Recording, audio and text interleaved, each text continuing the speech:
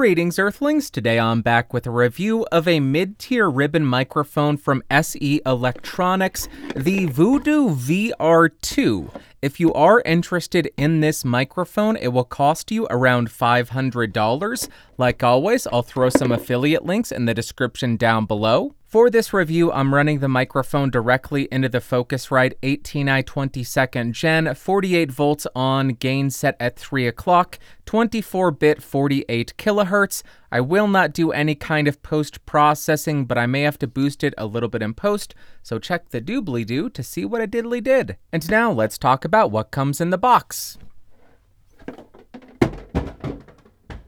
Hey, you're gonna get a wooden storage box. You'll get a dust cover for the microphone. You'll get the microphone itself, a firm mount, as well as a 5/8 to 3/8 inch microphone stand adapter, a shock mount with a second 5/8 to 3/8 inch microphone stand adapter, a couple of extra elastics for the shock mount, a little bit of documentation, and you get a sticker. And a second sticker. I am fine. This is fine. I have gone to anger management, and this is fine. Then as far as the build quality, this microphone feels absolutely fantastic. It has an all-metal body which has zero give to it, and it is very sturdy feeling metal. The grill has no give to it either. On the sides, you can see the magnets. I'm not going to poke at those because I don't know what will happen. As we move around the microphone, there are no buttons or switches. On the bottom of the microphone, you will find the XLR port. And if it matters to you, this microphone is made in China. Then as far as the specs, this microphone has a figure-8 polar pattern, a frequency response of 20 Hz to 18 kHz, a sensitivity of around -37 dB, a self-noise of 18 dB, a max SPL of 135 dB, an impedance of 200 ohms, and a phantom power requirement of plus 48 volts. That's because the VR2 is an active ribbon microphone because it has a little bit of a preamp in there. That gives us that much higher sensitivity as opposed to the VR1, which is the passive version of this microphone. Now I am spinning around the VR2 to 90 degrees to show you the first null area. Continuing around to the rear lobe of sensitivity, here is how it sounds. Continuing around to the second null area on 90 degrees, and then rotating and ending at the front of the microphone. Again, this is the front lobe of sensitivity on the VR2, and this is the rear lobe of sensitivity on this microphone. Now right here, I would typically include a plosive test, but being that ribbon microphones are rather fragile, I don't want to put a gust of air directly into the microphone and risk popping it, because I don't want to damage the ribbons. So just use a pop filter. It's a bit. Use a pop filter with this microphone. Now I am right on top of the microphone to exaggerate the proximity effect on this thing, and this is fine. This is fine. Now I'm about 6 inches off of the microphone with it pointed at the corner of my mouth, and here's how it's sounding. About 1 foot away from the VR2, about 2 feet away from the Voodoo VR2, and about 4 feet away from the SE Electronics Voodoo VR2. Now I am typing on a keyboard with Gatoron Blue switches to see how much of my voice versus how much of the keyboard it picks up. And for the gaming folk, now I am typing on the SAD W and the spacebar keys. Now here is how the Voodoo VR2 sounds about 7 inches away from my mouth in a well-treated room. And now here is how the microphone sounds about 7 inches away from my mouth in a completely untreated room.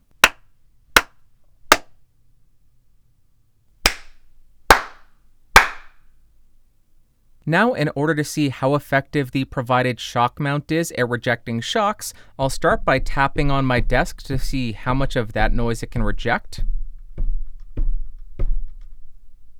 And then I will tap on the boom arm.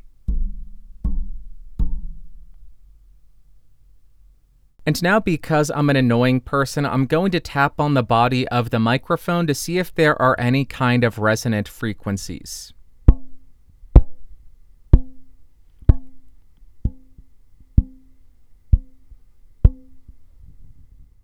Now, like we always do, I'm going to do a quick spoken word comparison between the microphone we're reviewing and a number of its competitors so we can hear it in context and see how it stacks up against some other options that are available.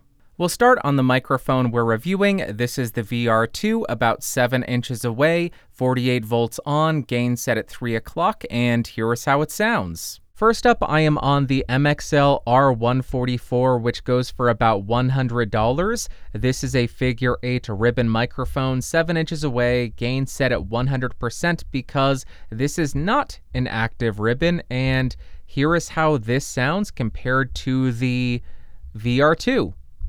Listen to that rumble. Let's go and do some more. Back again on the VR2, nothing has changed. Here is how it sounds, so let's go to another microphone. Next, I am on the Shure SM7B, which is a dynamic microphone, which goes for about $400. I am about 7 inches away from the capsule. Gain is set at 100%. And here is how this microphone compares to the SE Electronics Voodoo VR2. Let's do some more comparisons. This is another palate cleanser, so you can hear how the VR2 sounds. Nothing has changed. Let's go to another microphone. Next, we are on the Royer R10, which goes for about $500. This is another figure 8 ribbon microphone, and it is passive, so my gain is still set at 100%. And here is how this compares to a microphone of the exact same price. Which one do you like the sound of better? Let's jump back and do some more comparisons. All right, we are back on the VR2, and this is the midway point, I believe. Here's how it sounds. Next mic. Now we are on one of my all-time favorite ribbon mics, the Beyerdynamic M160. This goes for about $700. I am about 7 inches off. My gain is set at 100% because this is a passive ribbon, and here is how this sounds compared to a microphone that is about $200 less expensive. Let's go to another one. All right, I don't know what else to say, but this is the VR2. Here is how it sounds. Let's do another one. Now we are on the Rode NTR, which goes for about $800. This is another active figure 8 ribbon microphone, so I am 7 inches away. My gain is set at 2 o'clock, and my arm is getting tired because this thing is beastly. It is so heavy. Let's go back to the VR2 and do some more comparisons. I believe this is going to be the penultimate microphone, but first, VR2 palette cleanser. Here is how it sounds. Next mic. Now we are on the AEA KU5A, which goes for about $1,200. This is another active ribbon microphone, but it is super cardioid. I do not have the high pass filter engaged, and my gain is set at around 3 o'clock because I am so far away from this thing, but here is how it sounds compared to a microphone that is less than half the price. Super cardioid versus figure 8. There you go. Let's do one more. And I think you all know what the final microphone is going to be, but first up here is the VR2, 7 inches away, and let's go to that final microphone. And finally, we are on the Neumann, hello Neumann, U87AI. This is a multi-pattern studio condenser microphone, cardioid mode, no pad, no filter, 48 volts on, gain set at around 12 o'clock. This goes for about $3,700. Not a fair comparison, but this is a control. There you go. Let me know in the comments which of these microphones was your favorite, and let us jump to the music test.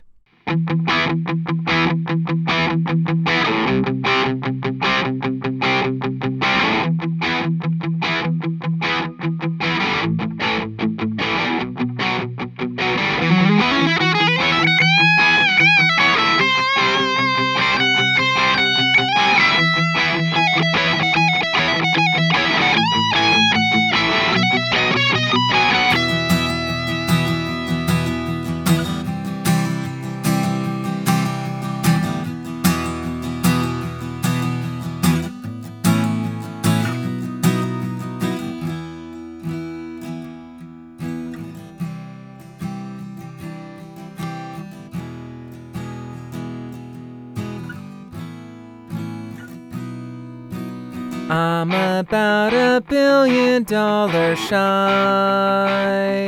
Don't you know I just want all of the microphones to test. I know it wasn't the best rhyme, but I'm not a songwriter. The other lyric was going to be, I just want to live my life by all the microphones. It just didn't work as well. Why am I telling you this? Nobody cares. This is the hell that goes on in my head. Nobody listens to this song. Nobody really cares about the lyrics.